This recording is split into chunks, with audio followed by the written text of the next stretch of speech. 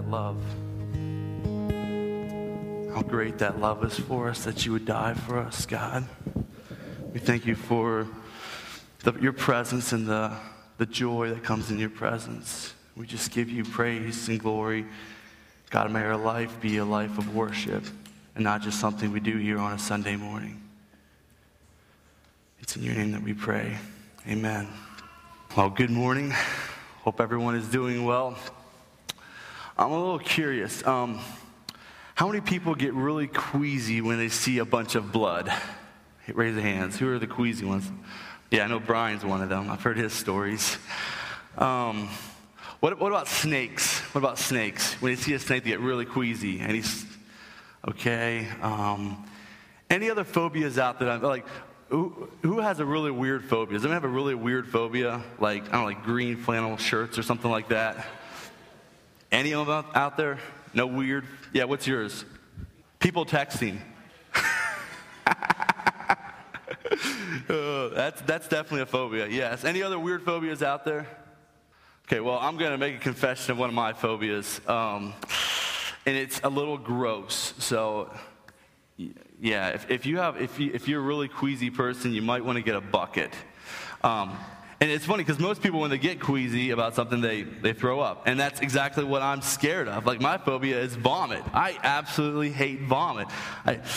It's hard for me to be around it. It just makes me feel sick. And maybe it's because of my past. And maybe it's because of the way that I've had bad experiences with vomit. For instance, one of my first memories of really having problems with vomit is I was working at a gas station and came back, and it was a long day, and I was hot and sweaty, and I needed some fluid in my body, so I ripped open the refrigerator door and I grabbed the gallon of milk that my mom constantly told me not to drink out of, but decided that it's a little quicker than getting a cup, unscrewed the bottle and started chugging it. Now, if you know anything about milk, you know that you don't really taste it until, the aftertaste comes in. So you drink it, and then you have this aftertaste that comes, and wow, this aftertaste was incredibly nasty. This was rotten milk. I immediately started throwing up. Dropped the jug of milk. Milk was going everywhere. As the milk was spilling out, I realized it looked more like cottage cheese than it did milk. There was curls of milk in there. It was horrible. To this day, I still cannot drink milk that isn't even the least bit sour. It just brings back too many bad memories. I can't handle it. Another experience with vomiting, thanks for asking for a second one. I will tell you another one. The other one is I worked with youth in Phoenix, Arizona, and these are city kids, and they're walking the streets, and they live off of vending machines. And anyways, we take them every year to Colorado to get out in the open, show them what a mountain looks like, and help them to breathe in fresh air. And we do a bunch of Bible studies with them. It's always a great time. So I'm driving this van full of inner city kids, city slickers. Now, one thing about city slickers you got to understand is that their diets, well, let's just put it this way. They called me a health freak. Now, anyone who knows me that would call me a health freak, they have serious diet issues. Basically, these city kids would live off of two things: hot Cheetos and Mountain Dew. That's what they ate. And so we're driving, and I have my buddy Raymond in the back seat. Raymond is about 13, 14. Pretty chubby kid, loves to eat, of course, his food. So he's sitting in the back seat of his 15-passenger van, and we're coming back from a good week in Colorado, and he didn't like any of that chicken and mashed potato stuff. Way too healthy for him. So he was eating his Cheetos, his large bag of Cheetos, and all of a sudden, as we're bumping along in Colorado, I hear this vomiting sound, and I get all tense, and just feel the feeling starting to come back. I looked in my rearview mirror, and there he was. Cheetos going everywhere. Oh, I couldn't believe it. So I pulled over the van, and we opened the doors, and everyone gets out. Like, just go run around this restaurant. I don't care what you do. And Raymond runs to the bathroom to finish what he was showing everybody. And there's my wife and I cleaning up these regurgitated Cheetos that are just nasty. Anyways, so maybe that's my problem. It's too many bad experiences with vomiting. That's why I just can't take it very well. So let's dive into today's sermon. We're going to jump to Isaiah 29:13. If you want to turn to your Bibles to Isaiah chapter 29, verse 13. The Lord says, starting at 13, "These people come near to me with their mouths and honor me with their lips, but their hearts are far from me. They worship, their worship of me is based on merely human rules they have been taught." So in other words, Jesus is saying, he's talking about this group of people that they talk the talk, but yet their hearts and what they do are far from who God is. And I was reading this verse earlier as I was prepping for the sermon. It's like, man, what do I think of? And immediately all these thoughts started coming to me about the Church of America. And when I was about 18 or 19, God started giving me a huge passion for the Church of America. I was actually planning on going overseas. I thought that's what just Christians did. They just, they go overseas once they really connect with God. But then God really started giving me a heart for this Church of America, a drastically dying Church of America. And I think this is the way God views them, is that they're talking the talk, but they're not really walking the walk. And this is called practical atheism. That's why we're doing this sermon series, because we see a huge problem of people who their hearts aren't with God, but yet they claim to believe in God.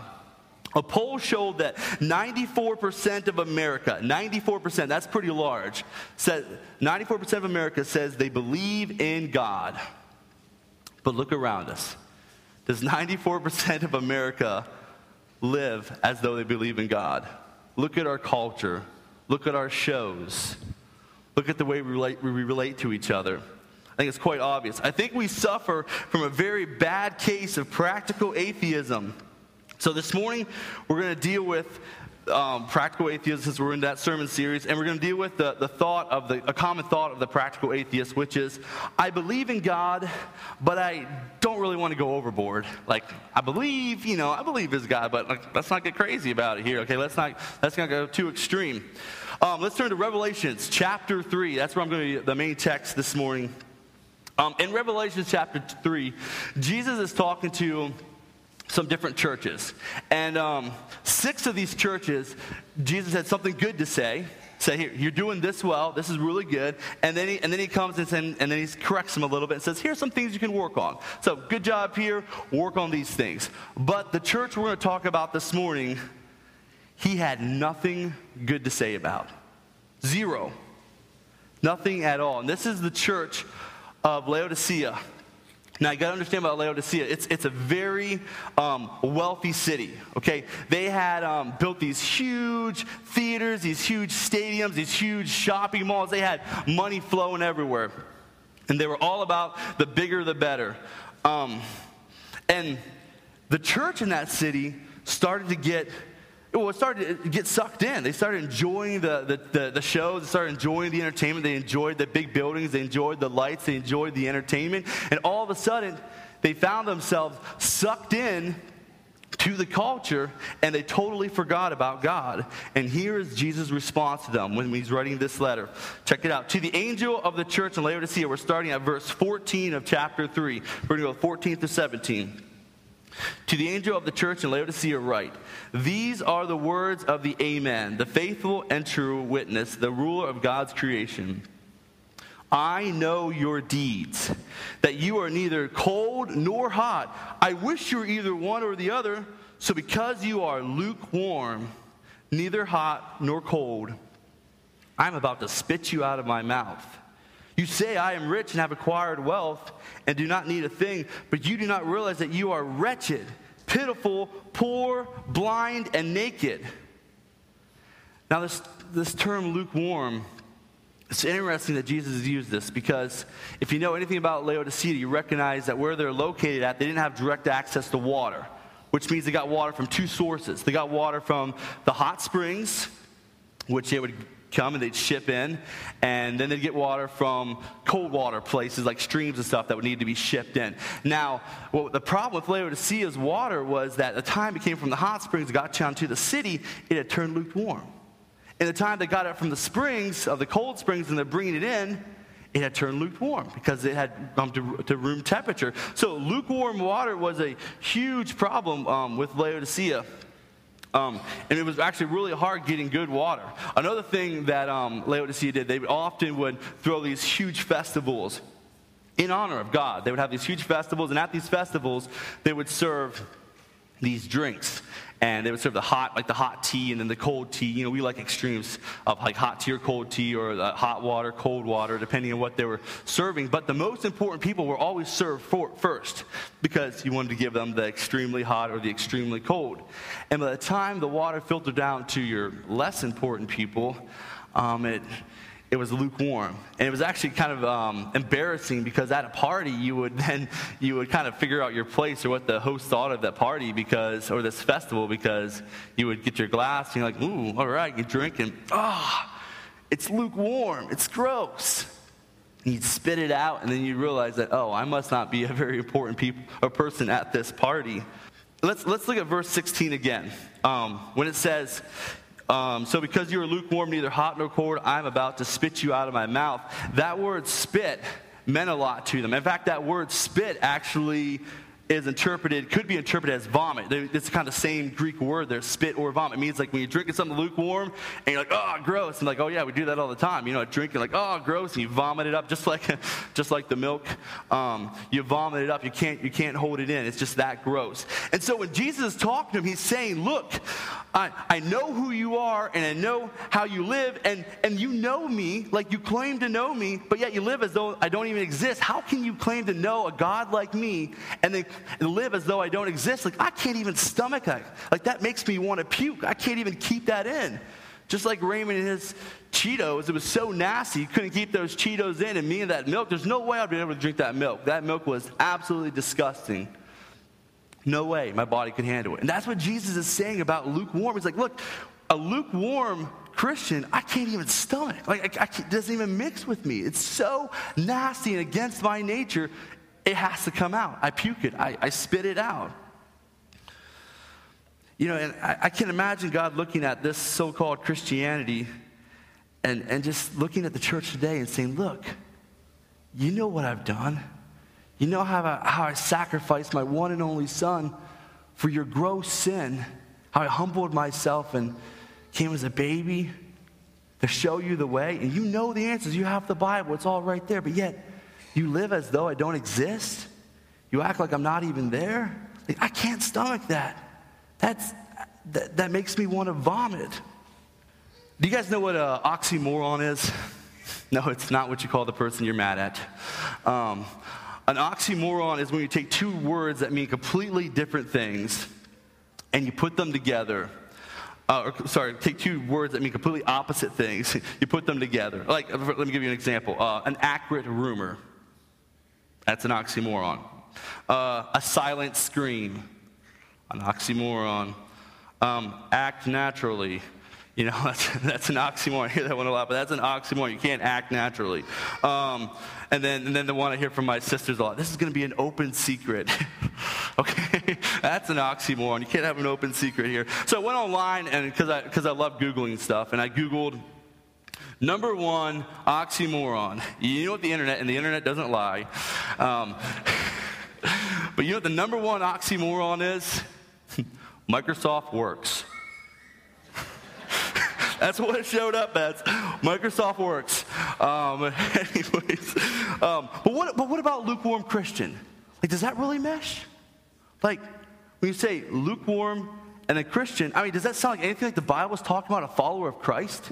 Someone who's picking up their cross and following Christ, someone who's laying down the world, denying themselves, who's let the dead bury their own dead, who's grabbing the plow and never looking back, and lukewarm. Like, does that really mesh? It's like the guy who said, I hate two people in this world. I hate racist people who are racist, and I hate the Japanese. It doesn't matter. Like, you're an idiot for saying that. It doesn't make any sense. It doesn't connect. What about lukewarm Christian? What about that? Does it mesh? And what is it? How do we even describe it? And are we lukewarm? I mean, we got to look at this passage. We have to ask ourselves the question, This is pretty scary stuff. Are we lukewarm? And it's actually biblical. The Bible tells us in 2 Corinthians 13:5, it says, examine yourselves to see if you are in the faith.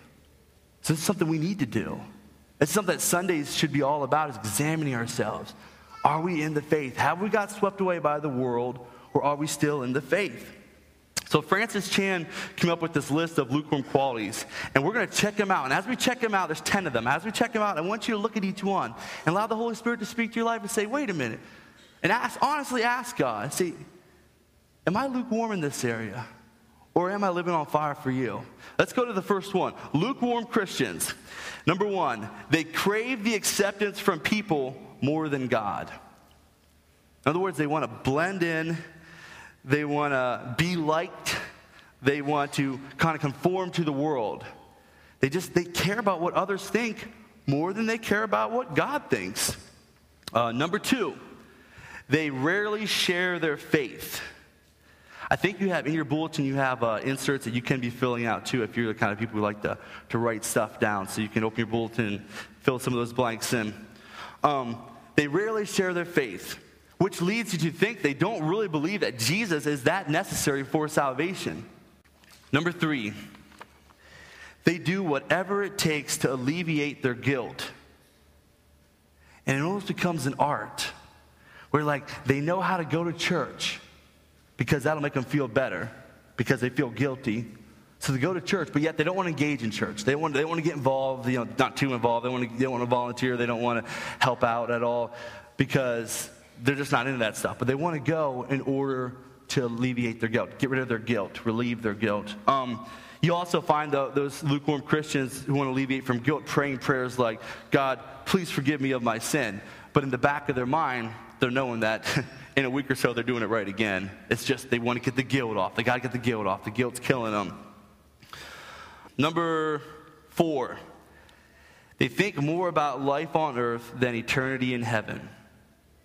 Because that's what it's all about, right? I mean, you got the big house, you got the nice car.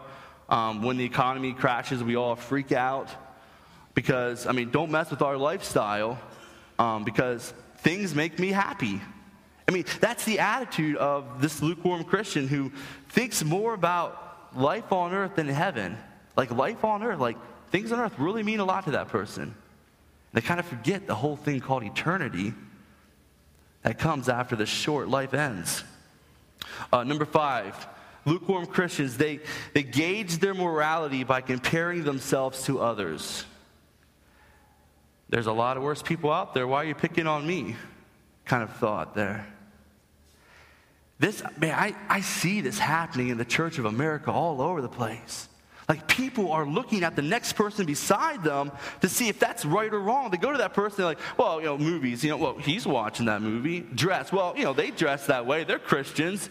Or they, like, what about listening to music? Oh, well, he listens to music, and he's a good Christian. He listens to music. And we start gauging our morality by the person next to us, which leads to incredible lukewarmness because we're all gauging to each other. We're all eventually going to keep going down. The Bible is the standard of living. The Bible is the truth to our morality.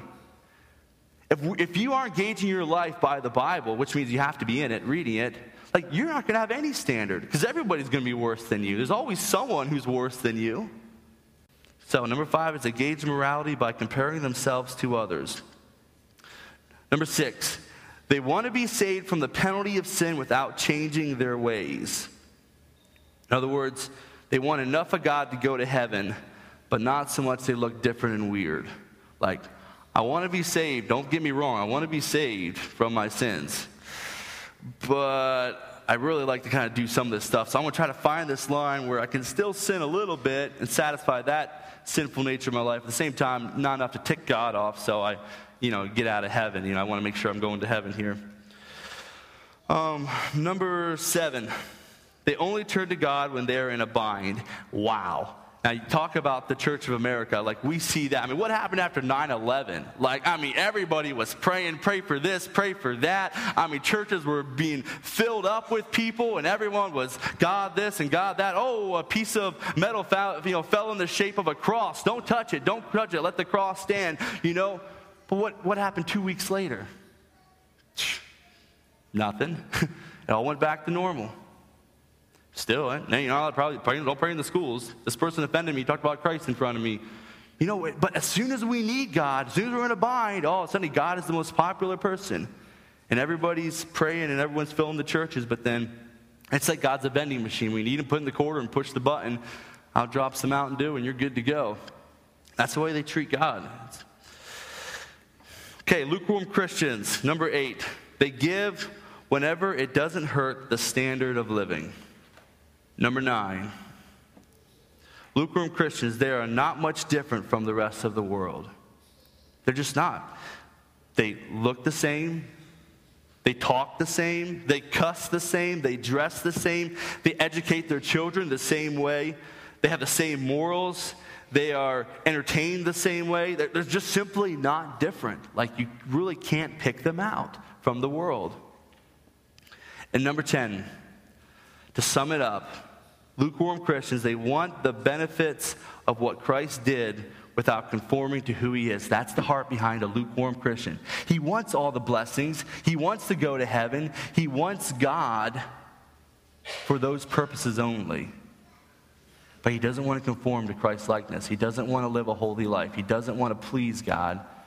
He pretty much wants God to please him and just to make sure he's going to heaven and make sure he's getting what he needs to in order to get to heaven.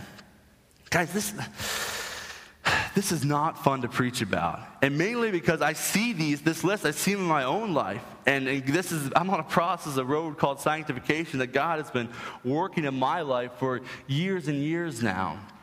And I see these things keep popping up in my own life, and I don't like to tick anybody off, and I don't like to rub people the wrong way. But at the same time, like Dwayne and I were talking about it earlier this week, at the same time, like, we are responsible for your spiritual growth. If we have a congregation with lukewarm people in it, like, that really reflects our leadership. And even though it's hard to challenge people because we're always scared of people leaving or people getting upset or people not being happy, at the same time, the alternative is not preaching the truth. And that's not an alternative. We have to preach the truth. We have to preach what the Bible says. And it's not fun. And one reason it's not fun is because in this culture that we live in, it is hard. Let's just be honest about it. It is so hard to follow Christ in our culture. And I think one of the main reasons is because following Christ is so easy. That's one of the main reasons why it's hard. Because whenever it's easy to, it's hard to serve. It's hard to serve God because it's easy to accept, because there's no commitment to it. Absolutely no commitment. Anybody can say, I believe in God. And everybody's like, that's cool, bro. Just keep that up. And there's no commitment behind it. There's no challenges that go with it, really. Because if you want to see a church that's on fire, like you want to see a church that's burning bright, go to anywhere where if you confess to be a Christian, you're either in prison, tortured, or killed. Guarantee you will see a church that is burning bright.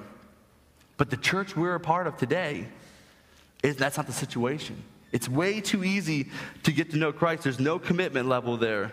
And then we got to ask ourselves, if the commitment level is there of our life, where it took our life, you would literally die in the next 3 months, by average, if you would be a Christian, like, would you still claim to be a Christian?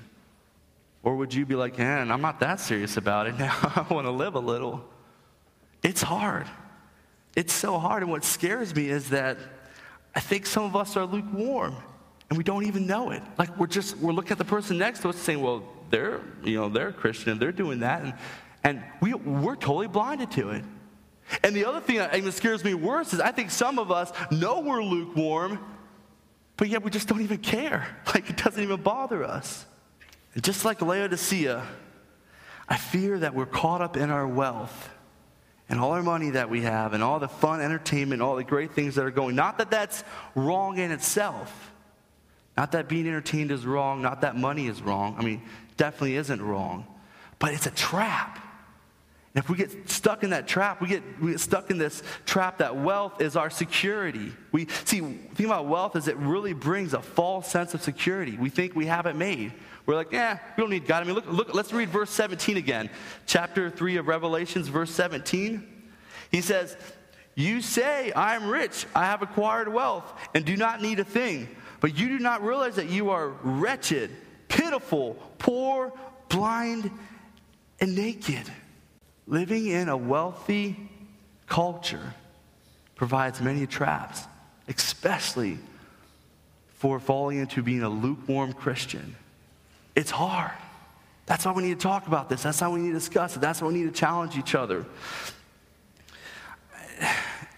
And then go back to the question, wait a minute, is lukewarm Christian, is that even a correct term? Like, is that even a thing? Can that be a thing? I mean, this verse that we just read, does it just sound like Jesus is talking to spirit-filled believers? Like, I mean, I don't know. Let's look at it. Let's look at these describing words. Wretched. When Jesus calls somebody wretched, does that talk about someone who's living in the new life, a spirit-filled believer who's living in the new nature of Christ? Not really. The person that he calls pitiful, I mean, does that sound like a vibrant Christian? No. I mean, poor, naked, blind. The prodigal son's father didn't run up to him and hug his son and say, "Son, I'm so glad you're back. You were blind, but now you are blind." And then the clincher is in verse 20, it says, Jesus is saying, look, I know you go to church. I know that. But yet, I'm standing at the door and I'm knocking, asking you to let me in, which means he's not in yet. Like, Jesus isn't in that church. He's not there. He's knocking. He wants to be, but he's not. It's really scary. It's a scary thought. Because in Matthew 7, then you jump and you meet these people who are coming to Jesus on Judgment Day, and they're saying, Lord, Lord, look what we did. We healed people. We cast out demons. We were going to church. We were faithful. Aren't you proud of us, God? And he's saying, I don't even know you. I don't know you. I've never known you. Away from me. For if I don't know you, you can't be with me. And that means that there are Christians that are not going to be with God. There are Christians that are going to end up in hell. Because there are going to be Christians that walk up there and say, Lord, Lord, didn't I? And Jesus is going to say, I never knew you. It's going to be a sad, sad day. That's why this topic of lukewarm is so important to talk about. You know, it just sounds like the Christian atheist who says, Lord, Lord, didn't I do this, and that, kept my tallies going? And Jesus is saying, I never knew you. You're an atheist, even though you claim to be a Christian. But listen, there is hope. Okay, this is where the good news comes in. Okay, there is hope. Jesus does not stop by talking to Laodicea. I know we're a lot like Laodicea, so we can apply a lot of things, but Jesus did not stop by saying, you're poor, wretched, blind, and naked. Goodbye. He didn't say that. This is what he said. He jumped to verse 18.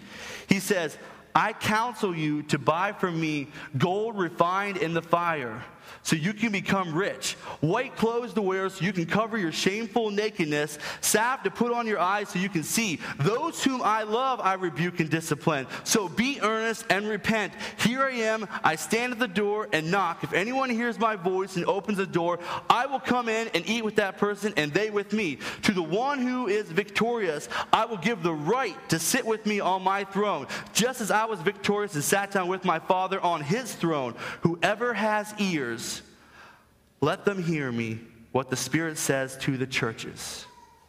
That's our hope. There it is. There comes our redemptive God again. We're pitiful. We're lukewarm. We're so involved in our wealth that Jesus should have given up on this church. But he doesn't, because he's a redeeming God. He comes out and he says, I'm going to counsel you. That is good news. But the problem is, it's not good news for the person who has their security in wealth. It's not good news. It's only good news for those who have a high view of God and a low view of themselves. It's only good news for those who realize that even though they have money, they're pitiful, they're wretched, they're blind, they're naked, they're poor. Then Jesus becomes good news. But until you realize that, Jesus is not good news. But to this church, he's saying, here I am. I'm the good news. I'm the hope you've been waiting for. Jesus tells us what to do. He starts out with, in verse 18, right, I counsel you. In other words, listen to me. I'm going to give you instruction here. Let me refine you, make you clean again. That's what he's saying. Let me take all that gross stuff, all your wretchedness, all your pitifulness, and I'm going to refine you, and I'm going to make you beautiful again. So I'm going to give you clothes. Now, he's not talking about a literal nakedness and literal clothing here. He's talking about righteousness. I'm going to take your spiritual nakedness, I'm going to clothe you in righteousness. Make you beautiful. I can't even see your sin anymore. I'm blinded to it by your righteousness. And then he said, I'm going to salve on your eyes to open your eyes up. He's talking about the truth, the real perspective of life, saying, I'm going to put salve on your eyes. I'm going to open your eyes so you can see how lukewarm you are. You can see the truth of how you need to be living for me. You can see the right perspective of eternity and life, and you're not so focused on this world.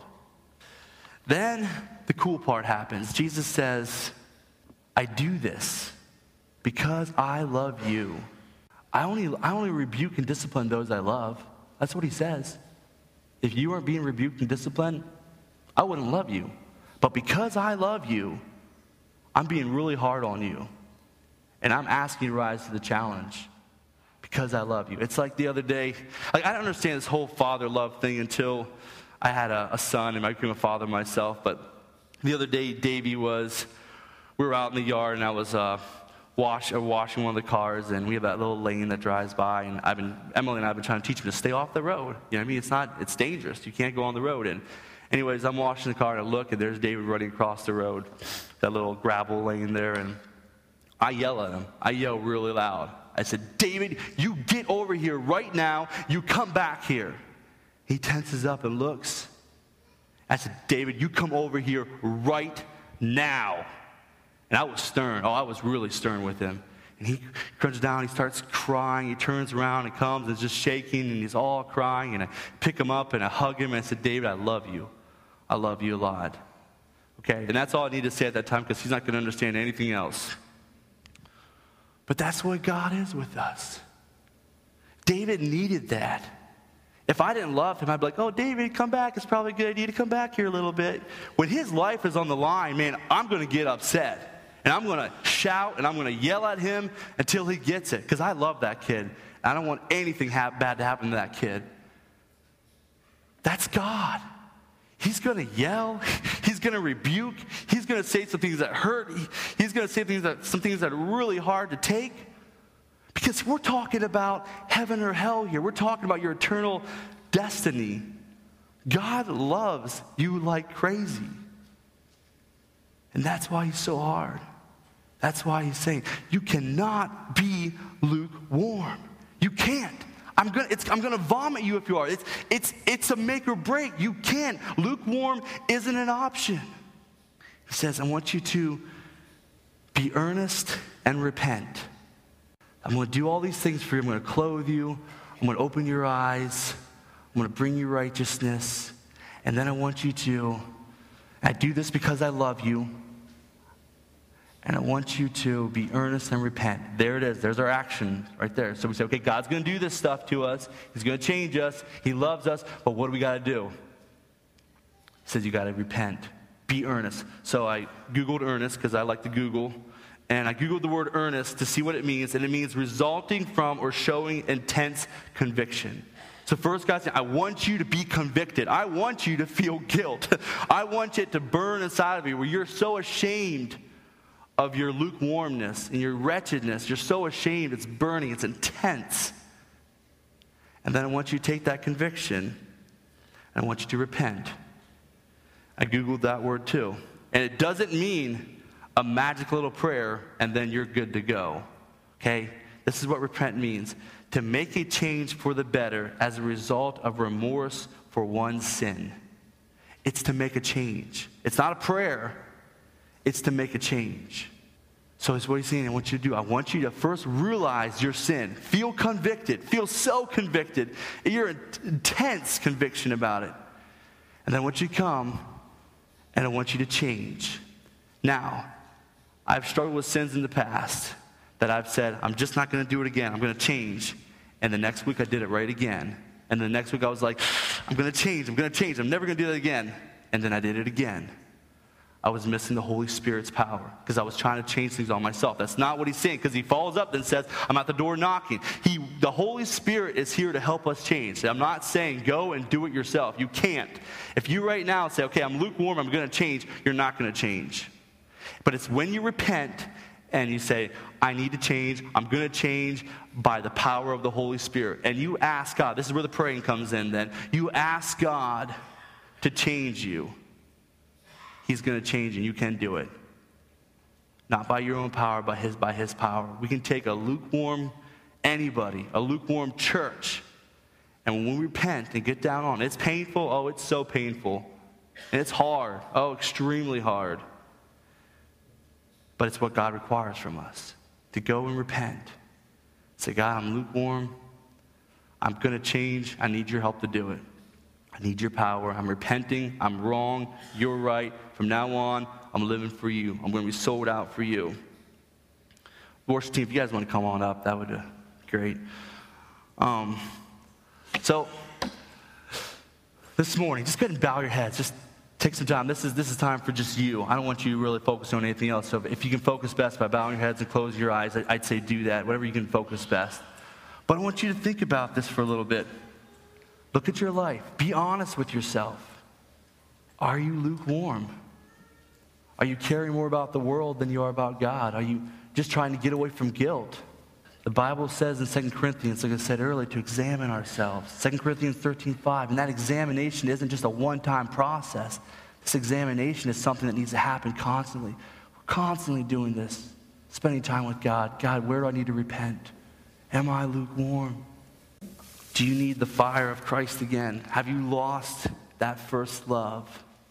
James, it talks about the world polluting us. Have you been polluted by the world? Because remember, guys, being lukewarm is not anything to take lightly at all.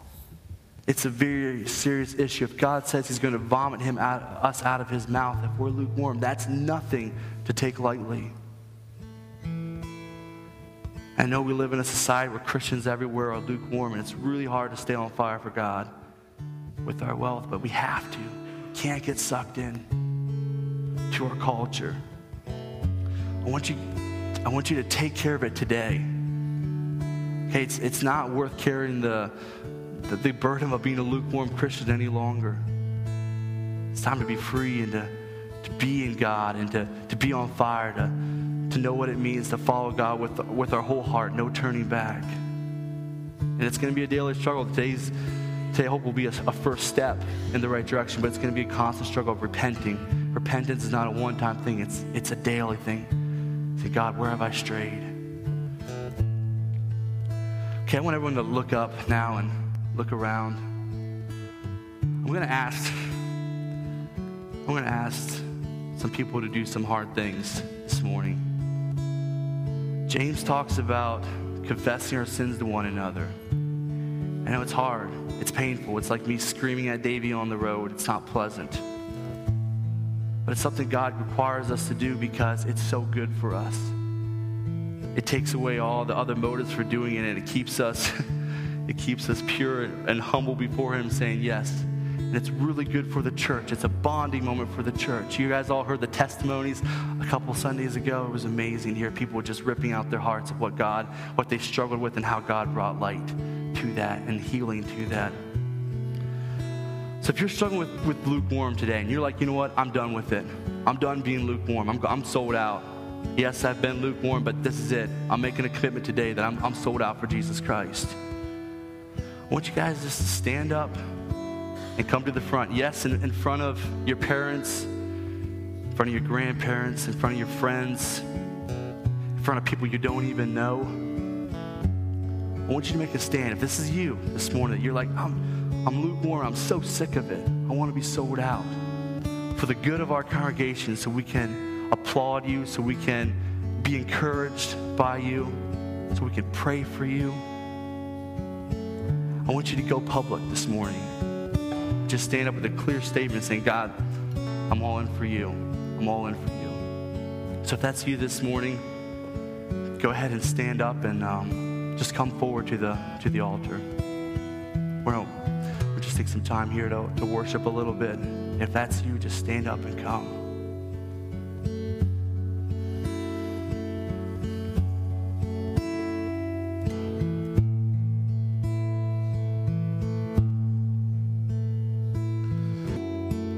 see those who are up front here.